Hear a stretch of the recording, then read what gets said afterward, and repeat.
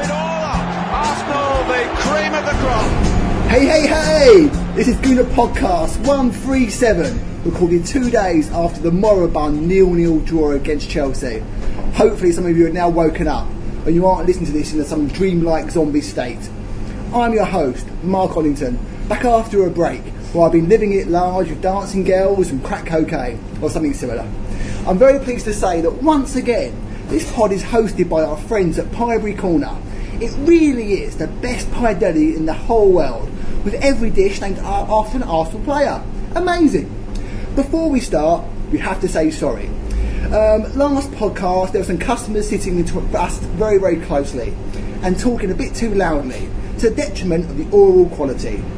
We would have told them to shut up and eat their pies elsewhere, but unfortunately it was a very popular night and they had nowhere else to sit. It was heaving here.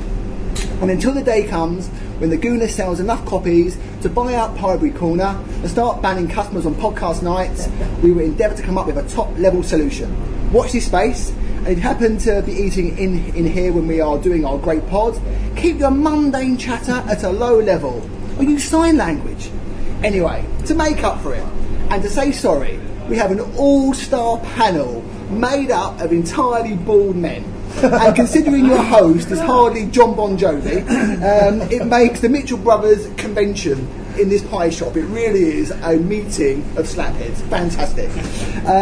But who's the first panel member? Well, our first panel member with the shiny pate is a welcome returnee. He is probably poised to vote UKIP next Thursday, but we love him anyway. He has just celebrated a very significant birthday and is probably still getting over the celebrations. It's with great pleasure I say hello again to Steve Ashford, aka the Highbury Spy. Hello everyone, great to be back and great to be sitting opposite fellow baldies. Up next is a panel member I was really struggling to say a new introduction for. There is only so many times you can mention someone's Depeche Mode tattoos. I therefore went to his website. That's right, the man has his own site. To get this little nugget from his About Me section. David quote on his site, or this person I should say, revealed who it is.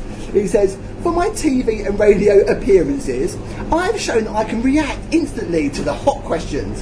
I think on my feet. I would like to think I come across as a person that I am, intelligent, rational and well-spoken. I base my opinion on the facts in front of me, and hopefully my work is reflective of that." This is the man that said Nicholas Bentner would be the World Player of the Year that we never mentioned. Can you guess who it is? Well, I told you earlier. It is David Oudot. Hello, David. Evening, everyone. Pleasure to be back as always. And some website. What's the URL for that, David? It's www.davidudo.com. Exactly. Check it out. It's fascinating. Thank you. Our final hairless wonder is a man so deadpan his kitchenware is buried 6 feet under. I took ages to come up with that. Think about it at home. Here's a man who says it as it is. He shoots from the hip, both metaphorically and when making passionate love, so I hear. It's the man they call the Gooner Ed. Hello, Kevin Whitcher. Popular myth has it that bald men are very virile. So that's the intro, and that's all we've got time for. Good night. I'm jesting. Once again, the tweets have been rolling in like a naked fat man falling down a hill covered in lard. So thank you for those. You have helped set the agenda. So we once again thank you for that hugely. But before we get to your tweets, let's start with the most recent game. I mentioned it at the outset, the Chelsea match. Jose versus Arsene. Will our manager ever beat the gobby Chelsea shit? Steve, let's start with you. Yes, he will. And I thought we would do it on Sunday, to be honest, and we nearly did at the end. Half chances, has to be said. Watching it again on Match of the Day, I don't think we created a clear-cut chance all afternoon. But we will beat it sooner or later. I think we're getting closer.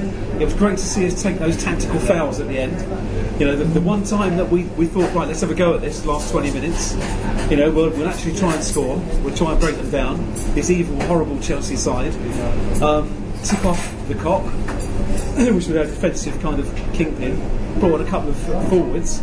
But it was noticeable that once we did that, they nearly scored 3 times on very dangerous breaks. Ramsey, Monreal and Cazorla took bookings to stop those breaks. So very, very difficult. But I think we're getting there. We're getting more tactically aware. It was noticeable on Sunday that they weren't that much better than us, if at all. On another day, we would have done it. I thought we were a bit fortunate with the penalty decisions in the first half. I thought 2 of them could have gone Chelsea's way, to be honest. We had a bit of luck there. But next year, Stamford Bridge, watch out, Jose. Arsene's gunning to get you. Kev, I think I read in your editorial that you had down 0-0, 1-1 for the game. We all knew what was going to happen. I totally agree with what you said. Have we learned anything from playing Chelsea? Was it same old, same old? Jose come, he did his job, did his homework, came for a draw. Was there ever going to be an Arsenal win in that match?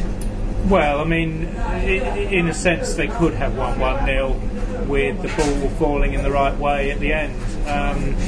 But in terms of, actually creating your own luck, Arsenal didn't do it often enough.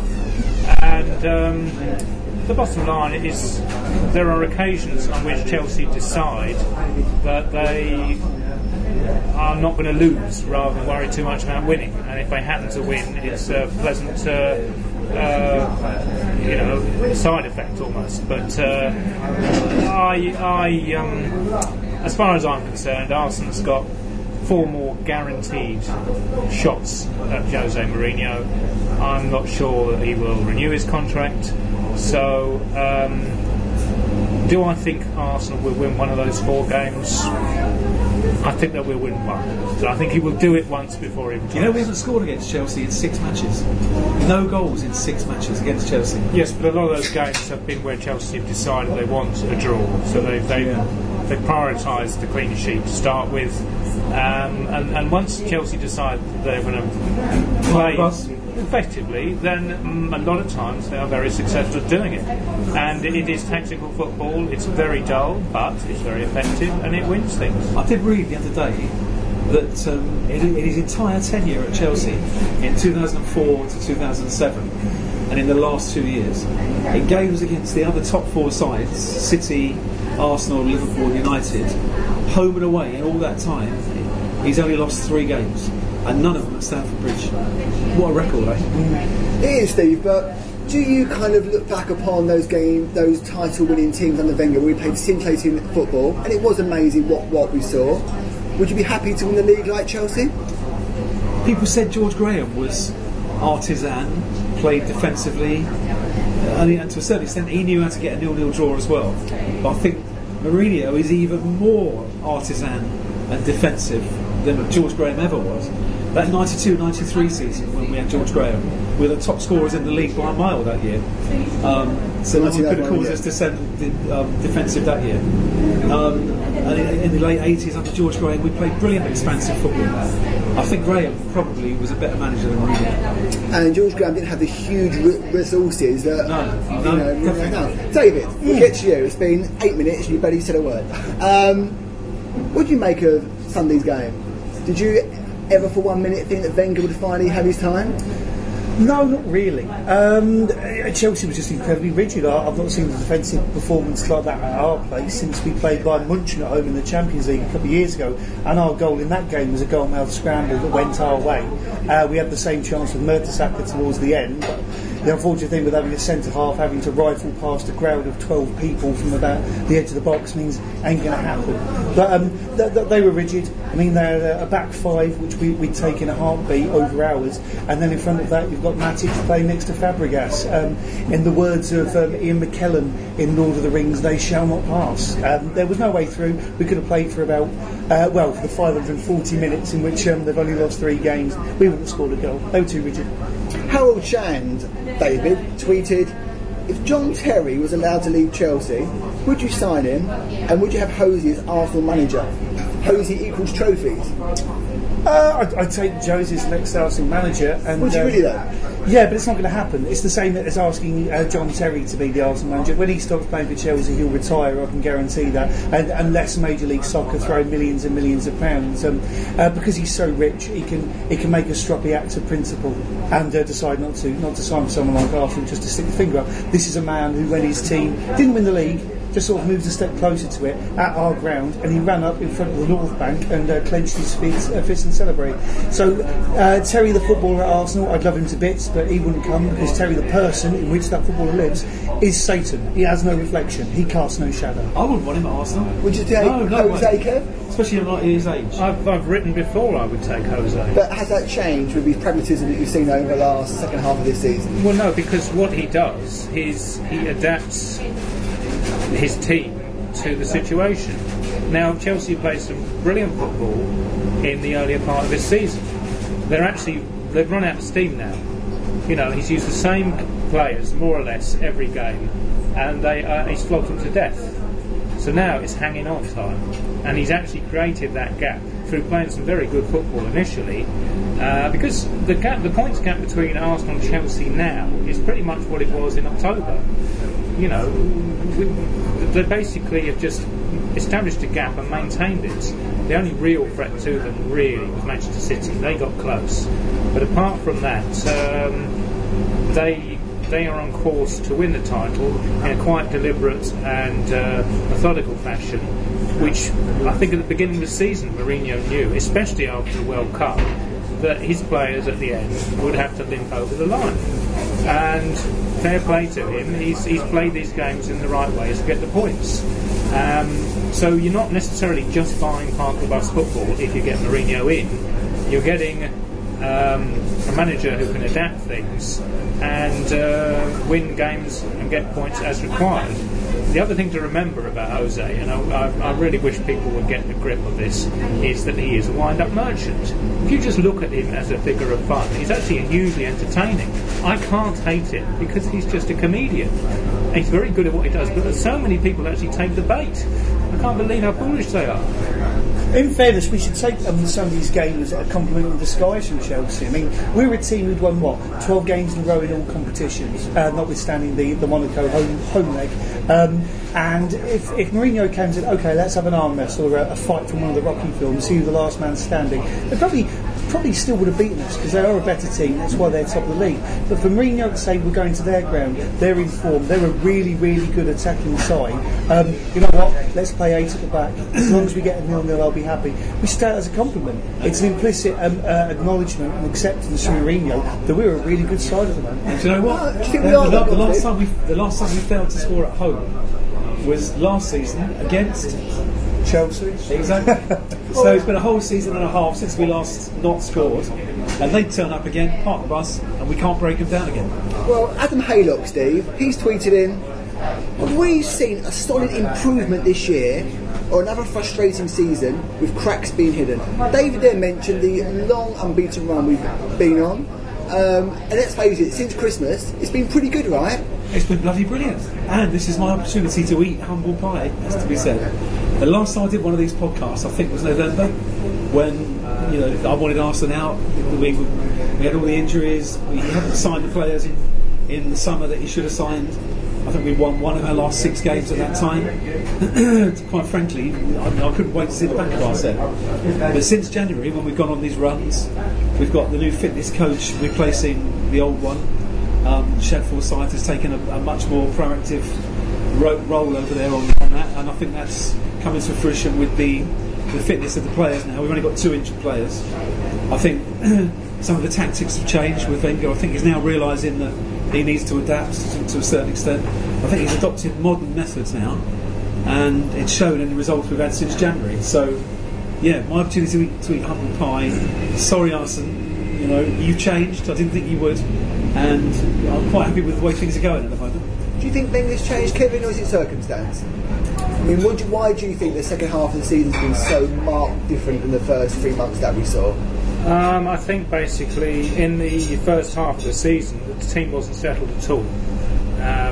People were in and out with injuries, especially the defence. I mean, the defensive lineup was changing a lot. I think now there's a consistency in team selection which has helped tremendously and built the confidence. So there's more understanding now. Someone like Ozil, who was out injured for a while, has come in and gradually developed an understanding with Alexis, and until that developed, you're not going to get the best out of that particular combination.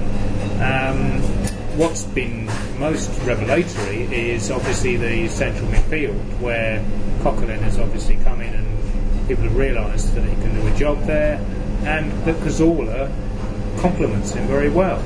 So I think what it is, more than anything, is we've got a settled side who seem to work, and that's led to a very good run of results. Is that by luck or judgment from Wenger, David? Oh, a little bit of luck. I mean, the big story that came out of the win at the Etihad Stadium was that Wenger's approach, like it always is just play your way and we'll win, because I know that you're the best. It was the players who were alleged to have turned around and said, whoa, hang on, no, we're playing at their ground, this is a good side, we need to sit back on it, let them have the possession, and we'll nick some goals on the break, and lo and behold, we did. So I think it's the first time that Wenger's actually listened to his players, I think. So we've seen an adaptation from him, yeah. With regards to whether it's being full-on progress for the team, please correct me if I'm wrong, but I think statistically, we're on the same amount of points as we were, or we're about to finish on the same amount of points as last year, reached the same stage of the Champions League, same stage of the League Cup, and the same stage of the FA Cup. So that would suggest it's a stagnant season. However, we are better than we were last year. Well, the difference between this year and last year was by Christmas we were on course to be a far worse side. Exactly. We were going nowhere fast at Christmas. Last season was significantly better. But since Christmas, not only have we done better than all of last season, we actually look a much better side than last year. It was only that first 3 months where everything went wrong, including Arsene Wenger's tactics and the injuries that we had, that kind of is resulted in the fact that we have got the same number of points. I think a better first 6 games, we'd have been up there with Chelsea now. Joe Cagliari, Steve, writes on Twitter, if we finish second and win the cup, is that progress? If we finish, well, it would be great to finish second, to be honest. We haven't done it for 10 years. Finishing second is progress, and I'm not looking at the season as a whole, as I've just said.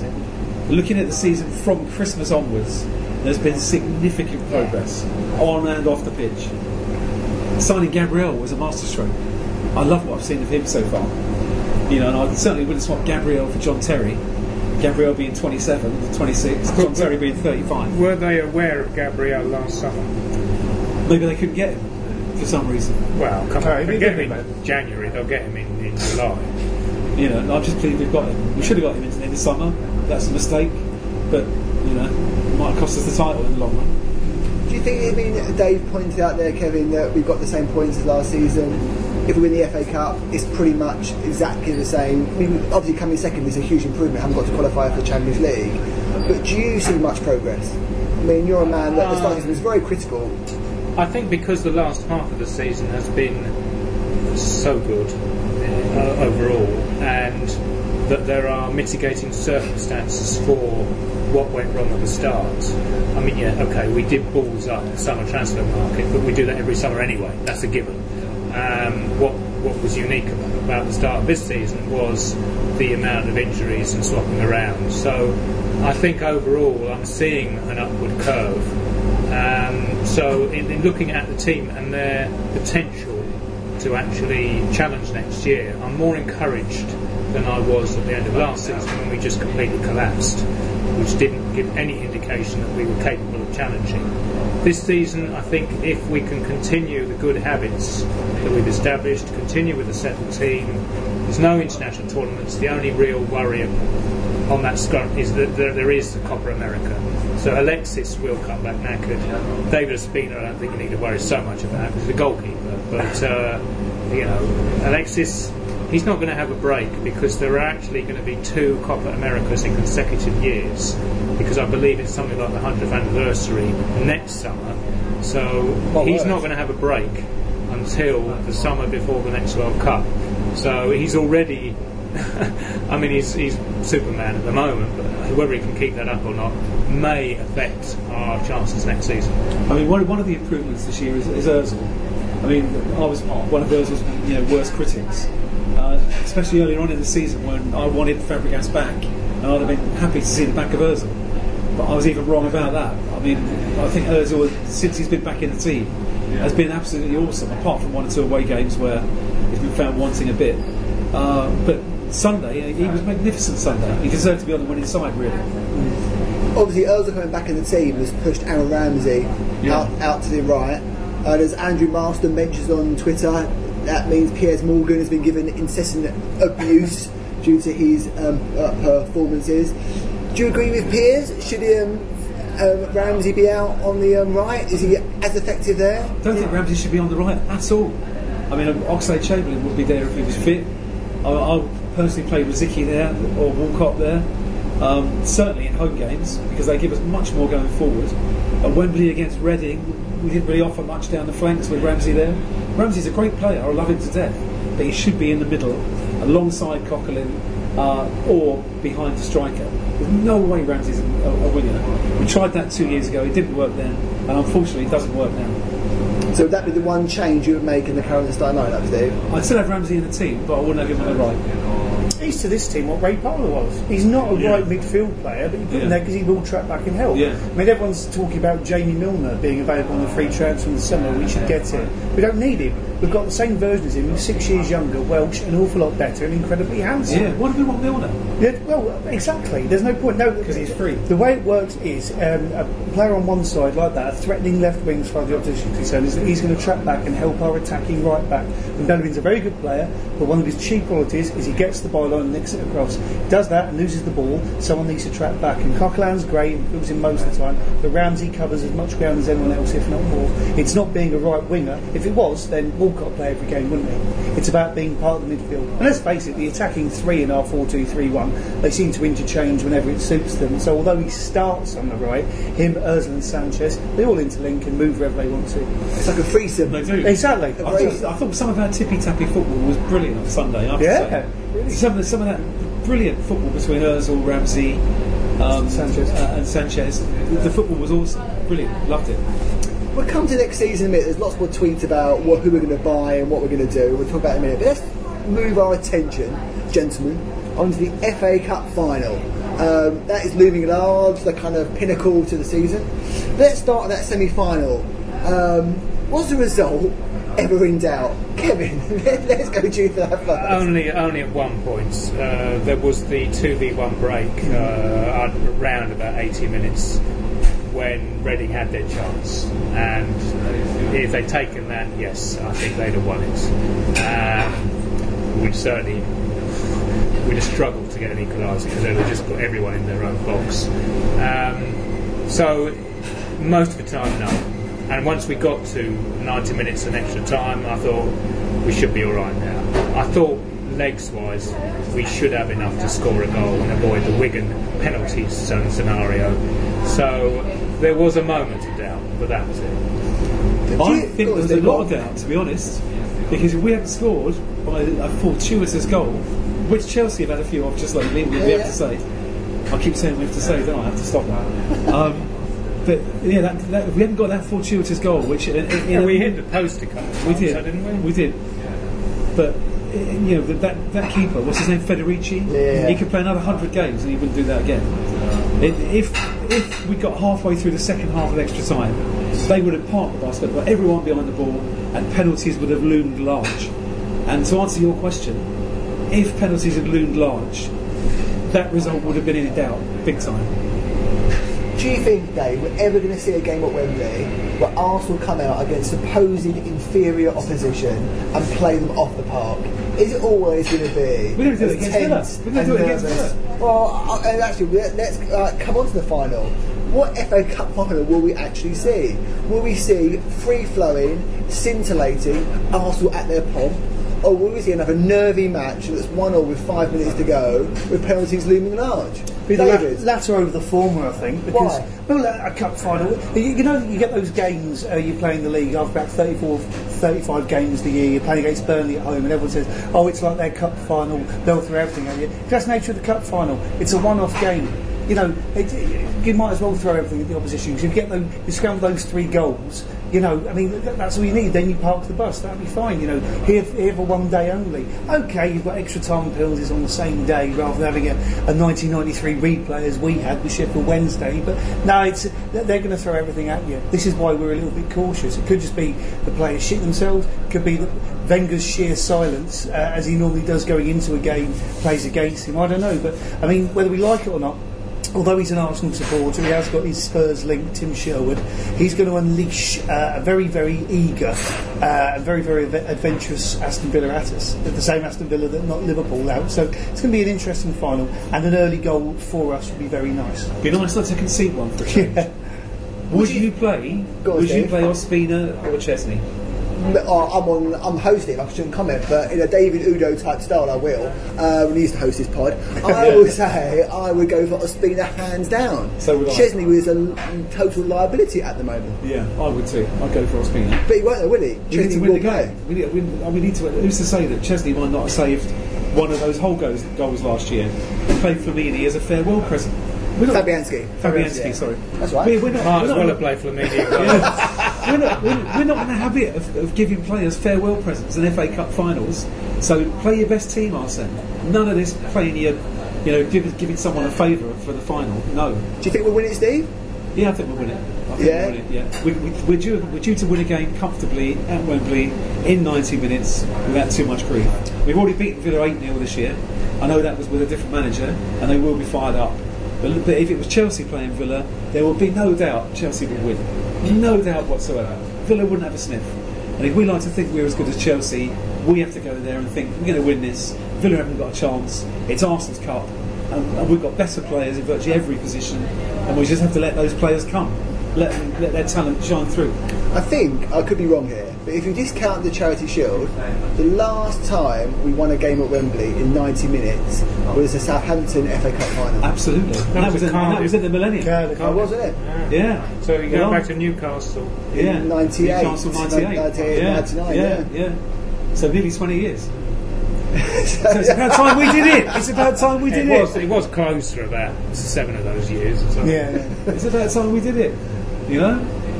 Kevin, are you expecting a good FA Cup final? And are you excited by it again? Yes. I mean, it's second year on the trot. Well, I got the tickets this morning, so I was queuing up. Kev's idea of excitement is getting an extra sandwich out at the Emirates. I have to eat, in all fairness. I don't have time before the game.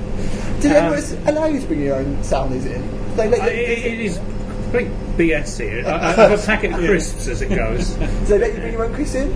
Yes. I thought there was banned to bring your own food stuff. No, you can bring, as long as you can't throw them at the players, it's all right. What type of crisps do you buy, Kev? Cheese and onion. Walkers? Or own brand? I have Walkers in the Chelsea. Anyway, I digress. Slightly. Let's go to the battering hand. FA Cup final. Far more interesting for our listeners. Yeah. Are you excited by it? Yes, I am. I think it's actually going to be a classic cup final. Just a feeling. And I think it's going to be a seesaw cup final as well. I think we will see an early goal, and I think the lead will change at least once, possibly twice. We don't normally do this on this podcast, but predictions. Right, Kevin. in that case, I would say 3-2 to Arsenal. Stephen. I'm going to sit my neck out and go 2-0. What, to Arsenal? Yeah, to Arsenal. DavidUdo.com. I'm worried this might be a repeat of the last time we played a club from Birmingham in the cup final at Wembley, and we should win.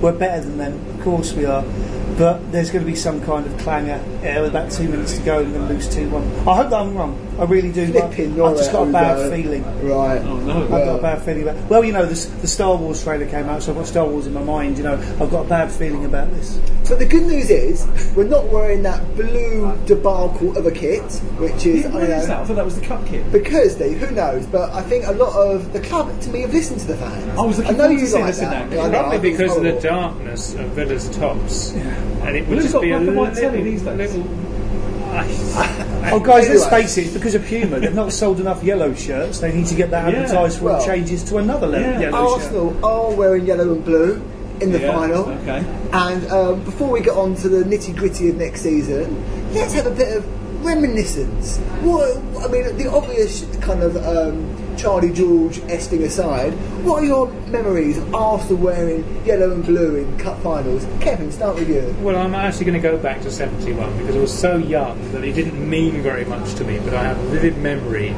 of just seeing the trophy being lifted after the game, and by these, I wouldn't call them yellow, the shirts to my eyes were golden almost. And when I saw still photographs of it in my son's soccer stamp annual the following season, it would just seem like ethereal and wonderful. The sun was shining, it was just almost otherworldly, and for that reason I always love it when Arsenal play in yellow and blue at Wembley. And obviously we've done it a few times since. We've lost, we've won, mixed bag frankly, but I do like us wearing that kit, so I'm pleased about that. I'm not sure, Kev. My abiding memory of yellow, yes, Steve, is seeing us lose to Ipswich, West Ham at Wembley. Almost in consecutive years, 1 year in between the Man United win, which was great. Obviously, we wore yellow that day, fantastic. The Ipswich game stands out in my mind, very similar to this year. Was you there, Steve? I was there. I've been to every cup final since '69.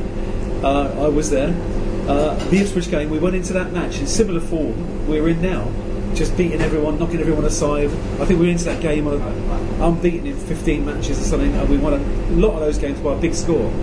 We thought we were just going to turn up in our yellow and blue kits and beat the Tractor Boys, and didn't quite work out like that. We were knackered against West Ham in 1980 because we played the semi-final against Liverpool the previous Tuesday, and it was the fourth semi-final we'd had to play. We'd had to travel to Villa Park and Hillsborough to play those games, and in Coventry finally we turned up dead on our feet and West Ham exploited it. And then we went to the High Cell in Brussels the following Wednesday and lost to Valencia on penalties. So my memories of yellow and blue, apart from Man United, are not really good. And Liverpool, obviously, in 71. Very good, Steve. That's some anecdotes there. Yeah. That's what I like in this pod. Brilliant. Yeah. David, does it bother you what colour kit we have in the final? No, well, the first year I watched Arsenal was when I was 7 years old, 88, 89, and obviously did quite well in the yellow and blue kit that year. That was in the league, I know. What cup final was it? My question specifically stated cup final. Let me finish my answer. You get that. I said, however, that's why I love yellow shirts. However, the two finals that come to my mind are 1950, Reg Lewis, 2 goals against Liverpool. Was you there? I'm not that, but I am that. Do you know what? I nearly was. It was actually. It was a special birthday. Technically, that was Technically, that was a gold kit rather than the yellow kit. But winning 2-0 against Liverpool, Wembley in 1950, one of our first FA Cup wins. That was a hell of an effort. And 1979, the year before I was born, my brother tells me of McElroy, still McElroy, scores the equaliser, which leads my dad to throw his car keys at the television and storm out the house. And by the time he gets to Ladbrokes down the road, we've already won the cup and Alan Sunderland scored the winner. My brother's most fond memory of when he was growing up watching the team. So yeah, both of those finals make me smile for different reasons. And remember the 2003 final? I know for the football you might not, but we were in yellow. No, Southampton in yellow, weren't they? Yeah, they were. Southampton in gold with blue shorts. Oh God. I think he's right, you know. Has anyone realised that when we play at Wembley, we don't wear hoop socks? A little small thing. This year we've worn the hoop socks for both yellow and the home kit. Yeah. Yellow and blue for the away, red and white for home. Last year we didn't wear hoops. That was part of the kit anyway. But this year, on our 3 Wembley appearances, which was the Charity Shield, this one, and possibly the final, are we not going to wear hoop socks? This is why people listen to this podcast, Steve. Yeah. That is the hot topic. Yeah. If anyone knows the answer, email us. There's a comment section below this on the Gooner and I'll go even website. Go on, when Steve. we wear our home kit, this is my away from stuff. home, like at Stamford Bridge, and like we did recently somewhere, we wore red and white very recently away from home. Come to me in a minute. Newcastle. We didn't wear hoop socks there either. This is why they're bringing back the X-Files to answer these types of questions. Seriously. Has someone got a problem with wearing hoop socks away from home? Steve, I do not know. My word. That's put the cat. What do you reckon the next year's home kit? That's put the cat amongst the pigeons. Have we seen that? Well, some pictures have been leaked. It's got a buttoned collar. It's a bit like Burnley's shirt is this year. Yeah, a bit like very similar to Burnley's. A cross between that and our 91 shirt. Do you remember when we had that white circular collar overlapping there? Yeah. If you're listening to this, obviously Google Arsenal new shirt now and have a look, so you've got some visual representation at home. But look, cup final, great, we're going to win it. Apart from if you're David Oudot, we're going to lose 2-1. Hope I'm Let's wrong. see who's correct. Hopefully not you, David. Let's move on to planning for next season. So let's say we win the cup. Let's say we come second. Great, brilliant. But that's not winning the League, is it? And Nasser Ali, by email, not Twitter, he's gone via, in regards to Twitter, an old-fashioned method. Who would have thought email was old-fashioned 2 years ago? Not me. Anyway, he says, what does the panel think of Thierry Henry's comment that Arsenal must sign 4 top-quality players to win the title? Stephen. Right. Stephen's itching to answer this. I must answer this because I mentioned it in my last column. Go on, Steve. I saw Thierry Henry on the World Cup panel last year for the BBC. I thought he was awful. I thought he couldn't put two words together. Talk about passing the baton to the next commentator next to him. He couldn't wait to just pass the question on to someone else. I was amazed when Sky signed him, and I think he's been dull, boring and irrelevant since they have. And he made those comments on Sunday to make a name for himself and to cover up for a mountain of inadequacies as a pundit. Great footballer, sad pundit, I'm afraid. Thierry, you were wrong. And that was a brilliant impression of Brendan Rodgers, where you asked one question and just talked back about something else. Yeah. What do you make of his comments? Were they right? The comments were wrong. Okay. We don't need 4 players. How about you? We don't? No. We've got Gabriel as a centre half, obviously. Chambers is coming good. In his best position. I want to say to you, Steve, I sat next to you in the Community Shield, and you said to me it was Chambers' debut performance. Yeah. Your comment was he's a new Bobby Moore. Well, do you still hold true? I still hold that. Yeah. I mean, he only played centre half about 3 times because he got injured as well. We had to have Montreal there. I think Chambers, he's only 20 now. I think centre half is his best position. He reads the game well. He's got pace. He can tackle. I don't think he's too good as a right back, but as a centre half, I think he's got future. Gabriel's got great future. Koscielny isn't going anywhere. We don't need a centre half. Coquelin, we might need a little bit of supplementing. We possibly need a better striker than Giroud in the big matches. But I'll be quite happy to see Ospina in goal again next year. So you don't think we need a new keeper? Possibly. If Chesney goes, we need a new number 2, or someone to vie with Ospina for number 1. But I mean, since Ospina's been in the team, we've hardly lost. In fact, we've only drawn once. You're potentially looking at players like Arteta, Flamini, Rosicky, even Walcott potentially, Chesney, all leaving the team. Don't forget Diaby. So, indeed, Diaby. How can I forget Diaby? What reinforcements do we need? That frees up a lot of wages to sign new players. A lot of wages. I go for Wanyama or Schneiderlin, or whatever he is. I go for him. I'd like to go for a real quality striker. That Dybala tickles my fancy a bit. If I can say that. You can say that. You can say Steve, whatever you like. Yeah. How many players do we need, Kevin, to have a real proper sustained title challenge? Well, I mean, it depends how many go, but I mean, the bottom line is you should never pass up the opportunity to improve your squad. So, I mean, it depends how many leave, but certainly what we've got at the moment isn't good enough in terms of depth to win the title. So, for example, Coquelin can be one of 2 players in that position who's good enough to win the title, but you need another. Now, if you can get better than Coquelin, well, hey. So let's go for Sami Khedira, as far as I'm concerned. I actually went to an Arsenal Supporters Trust meeting last night, which was addressed by a French journalist, I think his name is Julien Laurence, but I don't watch enough BT Sport, but he does the French football on there, and he said he didn't think Schneiderlin was actually a top 14 player. He didn't think he had the quality to actually make that transition, so he was urging Sami Khedira. And I think we really do need to emphasise quality and make sure we've got 2 quality players in every position. So we've got an excess of creative attacking midfielders. So let's settle on, for the sake of argument, Ozil +1, a creative deeper midfielder +1. So you've got 4 players there and 2 wide players. You've got 8 players you want in those positions. We've probably got about 11 or 12. So you get shots of 3 or 4 of them, and you bring in quality to address the shortages elsewhere. And one of those shortages could be centre-back. I mean, we probably need a top-draw centre-back who's going to rule the roost. And Mertesack's getting old? Because Mertesack's getting old. Because I don't trust Koscielny to be that dominant centre-half. Gabriel's good, but I just think we need a figure, a Tony Adams or a Sol Campbell, someone of that level in there playing most of the games and leading the defence. I know we've improved, and that's partly down to Coquelin's presence rather than necessarily anything the back 4 have been doing, but I don't see anything wrong with passing up the opportunity to improve, and I give you these 2 options. You've got 2 keepers, Cech and Ospina, and Ospina and Chesney. Between those selections, which pairing are going to win you the title? I don't think it's the one with Chesney in it. David, you're a goalkeeper. Know a lot about keeping. Are the current pairing of Ospina and Chesney good enough? No. Win us the league? No, if you put them on the market tomorrow, you wouldn't have Milan, Madrid, Barcelona coming in for them at all. You know, if you struggle to give them away to Newcastle and a swap deal for Krul and £20 million, to be honest. One Krul, was he? I'd take him in a heartbeat over Chesney. I mean, if we can find a buyer, Chesney will go in the summer. Ospina is the best 5'7" goalkeeper I've seen, apart from Shea Given. But the fact of the matter is, Peter Cech has already said that he's leaving Chelsea this summer.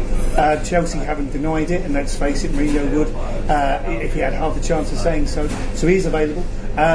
Us being us, we'll wait until September the 1st and then probably have to do a swap deal or take him. Actually, we'll end up taking him on a year-long loan with a view to a permanent deal so that he can't play against Chelsea in any games next season. Wouldn't be surprised if it happens like that. But yeah, if Czech's available, we'll take him in a heartbeat. Chesney is simply not good enough, and we got rid of the wrong Polish goalkeeper. How many players, David, do we need to sign?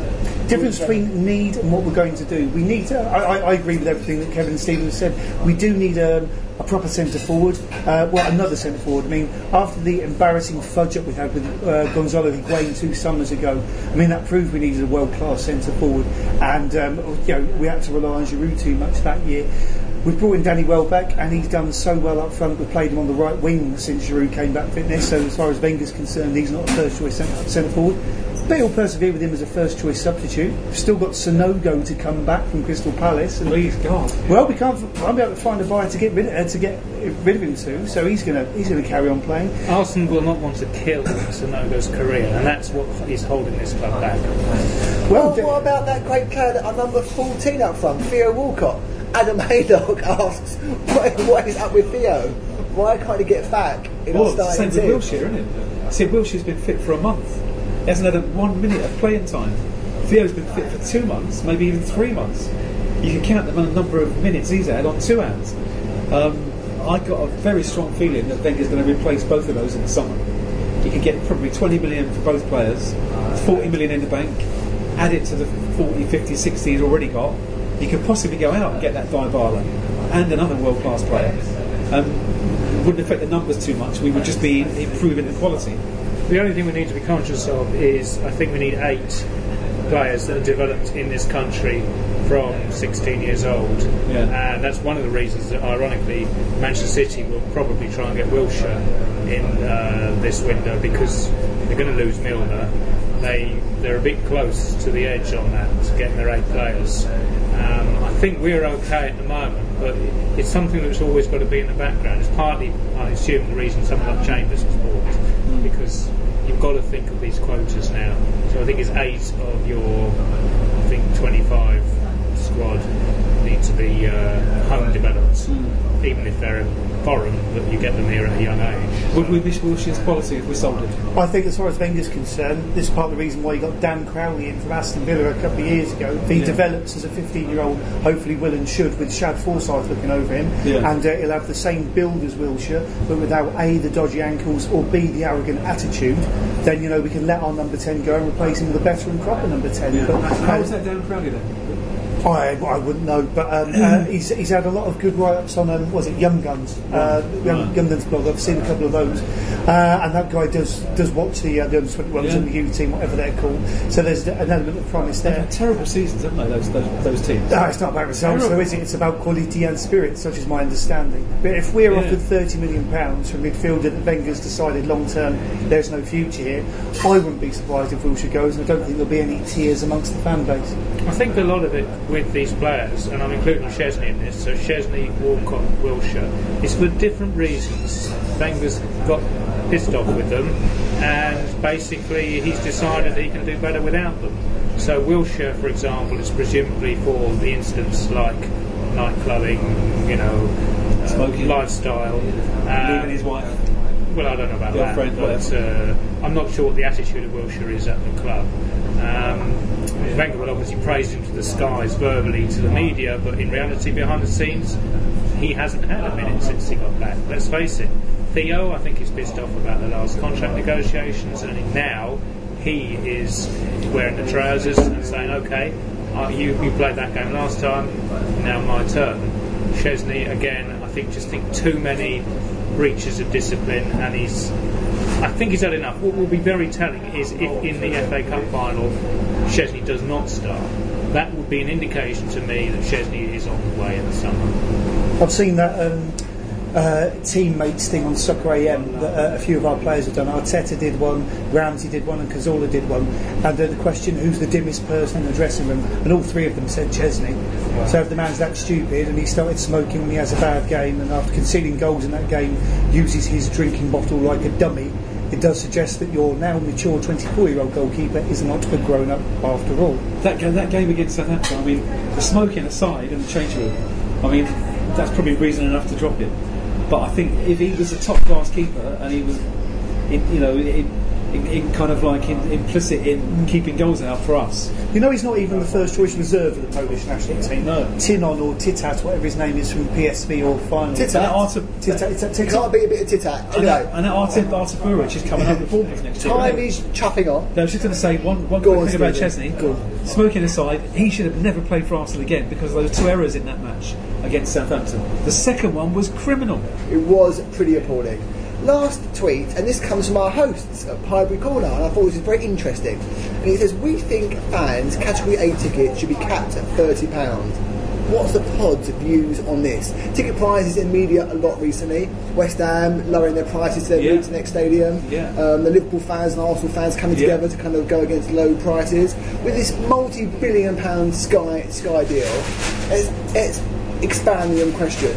What's your view on ticket prices, Kev, and on capping? Is it going to happen? It's not going to happen. It's a wonderful idea. It should happen. There's no doubt that the clubs can afford to have a ceiling on prices, and if they did, it would allow a different type of audience to attend matches and almost definitely enhance the atmosphere, because the more vocal type of supporter has effectively been priced out. By that I mean young and expressive. You know, there are still some young fans there, but most of them spend the majority of their game on their smartphones. Or filming it on their iPads. I mean, there were people in the stadium with selfie sticks at the Chelsea game, and they weren't stopped by their friends in Malaysia. So, yes, it's a wonderful idea. Are the clubs willingly going to take a drop in income? Only if they're forced to. And I think the only way that it's going to happen is either a West Ham situation where they have to fill their seats and make it look good for PR, so they've got to drop their prices to make sure their stadium is full, or the Premier League being pressured and making a rule with all clubs to say this is the limit. And I know that there are fans' organisations working for that, so I get the feeling that something is possible, but £30 is la la land. That is not going to happen. Even for away fans, which are kind of small in number? There might be a policy there to actually cap the price of away tickets. I don't agree with that, though. Why is that? Because if they're in a similar seat to us, right, all those people that want to see Arsenal lose are in the corner. I'm paying £60, £70, £80 for my seat. Why should the away fan get his for 30? When we go to his ground, right? No, but it would be universal. Every club would have to do the same. Yeah, well, that's for away fans. Don't see the point. Basically, it makes travelling to games, because the thing is, you've got the inconvenience of the travel, you've got the time taken to travel, and you've got the importance of away fans to an atmosphere. Yeah, I suppose there is that. Then basically, there's an argument that they should be subsidised, and it applies all the way around. I'll charge them 60 quid and stick them in the other tier. The problem for Arsenal fans is that every time they do go away, they pay a grade A price, because Arsenal treat it as grade A opposition. Whereas if you're a Hull fan, you're not paying so much. No, exactly. So that's cross the bear for supporting a big club. But surely though, Steve, a cap would benefit everyone there, right? If it's £30 for away fans across the board, do you know what? I'd rather beer was capped instead. £4.50 a pint. I think that view is a bit too communist for you, Steve, isn't it? Having the £30 I think they should cap beer at £3. Stick the away fans in the upper tier so no one can see them. Because that's not very good, being able to see the away fans on TV for us, I don't think. It'd be in Newcastle, they're hidden. It'd be the nice and fair thing to do, but sadly, the position of the Premier League in the 21st century was summed up perfectly by Gazidis himself at the AGM at the start of this season, which is 21st century top level football is supply and demand. And it's like that. If you don't want to renew your season ticket for £1,500, they'll be very, very sorry to hear that you won't be able to renew that. But they've got a waiting list of 12,000 people. Next, I remember when we played Wigan in there last year in the Premier League. About 3 weeks beforehand, the game was moved to a Monday night. And Wigan have got a very, very small fan base anyway. So if that game's moved from a Saturday to a Monday, the amount of tickets they were selling reduced so much. They had the smallest away section you can imagine. Just one block of about 500 seats in total. Did Arsenal care? No, because they put those seats on the general market to Arsenal fans or sporting tourists, and they sold out overnight. Supply and demand. David, I just have to add to that, West Ham, supply and demand totally. They're moving into the Olympic Stadium. They've got 54,000 seats to fill. They know if they charge the same prices as us, they'll get 10,000 every week, if that. So they're giving those tickets away for 99 quid, 200 quid, because it's the only way they can fill it. If the same applied to Arsenal, we would be charging 200 quid. But Arsenal's the most popular team in the world on Twitter, and probably all the other websites as well. So we can afford to charge those prices. And as David says, it is supply and demand. It is, but does it make it right? We could debate this until the cows come home, but the cows have come home, and we've eaten them in our pies, and it's time to say goodbye. I know, Steve, but we had 50 minutes. Will you believe it? We have. I'll be home for news at 10. I have not got through all the tweets and the emails that have come in. Mention the guys. Thank you very much to Johnny Houseman, Pete Mountford, Dougie Cazorla. There's loads of you. And where it's relevant, we will hold them over until next Yes, month. but thank you all very much for your comments. It's what makes this podcast the best Arsenal podcast, if I do say so myself. Thank you. But before we go, I'm going to hand you over to our editor, Kevin Whitcher, and he's going to plug the current issue of the Gooner, which is a fantastic read. Over to you, Kevin. Yeah, the current issue is the 250th, a celebratory one, and it's got a lot of reminiscence of the Gooner itself, including a fantastic section in the middle with some of our best front and back covers. There's a long interview, part one of an interview with Alan Smudger Smith, and it's on sale at the Swansea game. And then, before our next podcast, we're going to have issue 251. That is a cup final special, and I think it's going to have extra pages in, so it might be £3, but it'll be on sale at the Sunderland and West Brom games. And Kev, what everyone wants to know is, will that feature the article about the history of this podcast by Marc Ollington? That will be in issue 251. The reason it wasn't in our celebratory 250th edition was because it was so damn long. I got carried away. What is there to write about a podcast? Steve, it's a history. There's a few anecdotes in there. Steve, seriously. Did you have to listen to every one before you wrote the article? No. He's got a memory, unlike I was you. on most of them. Anyway, once again, we're going off topic. Thank you once again to our fantastic hosts, Piebury Corner. Superb as always, and what a lovely meal we had. Beautiful pies. It was Wonderful pies. I had the ox, and I will score as a result. Try the steak and Guinness out as well. Yeah, that's the only time I'd recommend a Theo Walcott's. Controversial listeners. You can contact us at Twitter at Gooner Podcast, email at goonerpodcast@gmail.com, Snapchat davidudo.com. Goodbye to our panellists. Has my typewriter got an email address? I don't know, Steve. You tell me. Okay. Well, goodbye, everyone. And the next podcast is after the FA Cup final in early June. So listen out for that one. Hopefully it will be a podcast of celebration and joyous occasion rather than a downbeat moribund affair. Okay. Yes. So not too far away, Steve. No. It's a mere 5-6 weeks away. Exactly. We're almost in May, Time Steve. flies. Spring is blooming. Blimey, I'll be 101 soon. The birds are singing. And life is flourishing. Anyway, that's it, everyone. Thank you for listening, and see you next time. La-di-da-di-da, la-di-da-di-dee. All good friends and jolly good company. Way!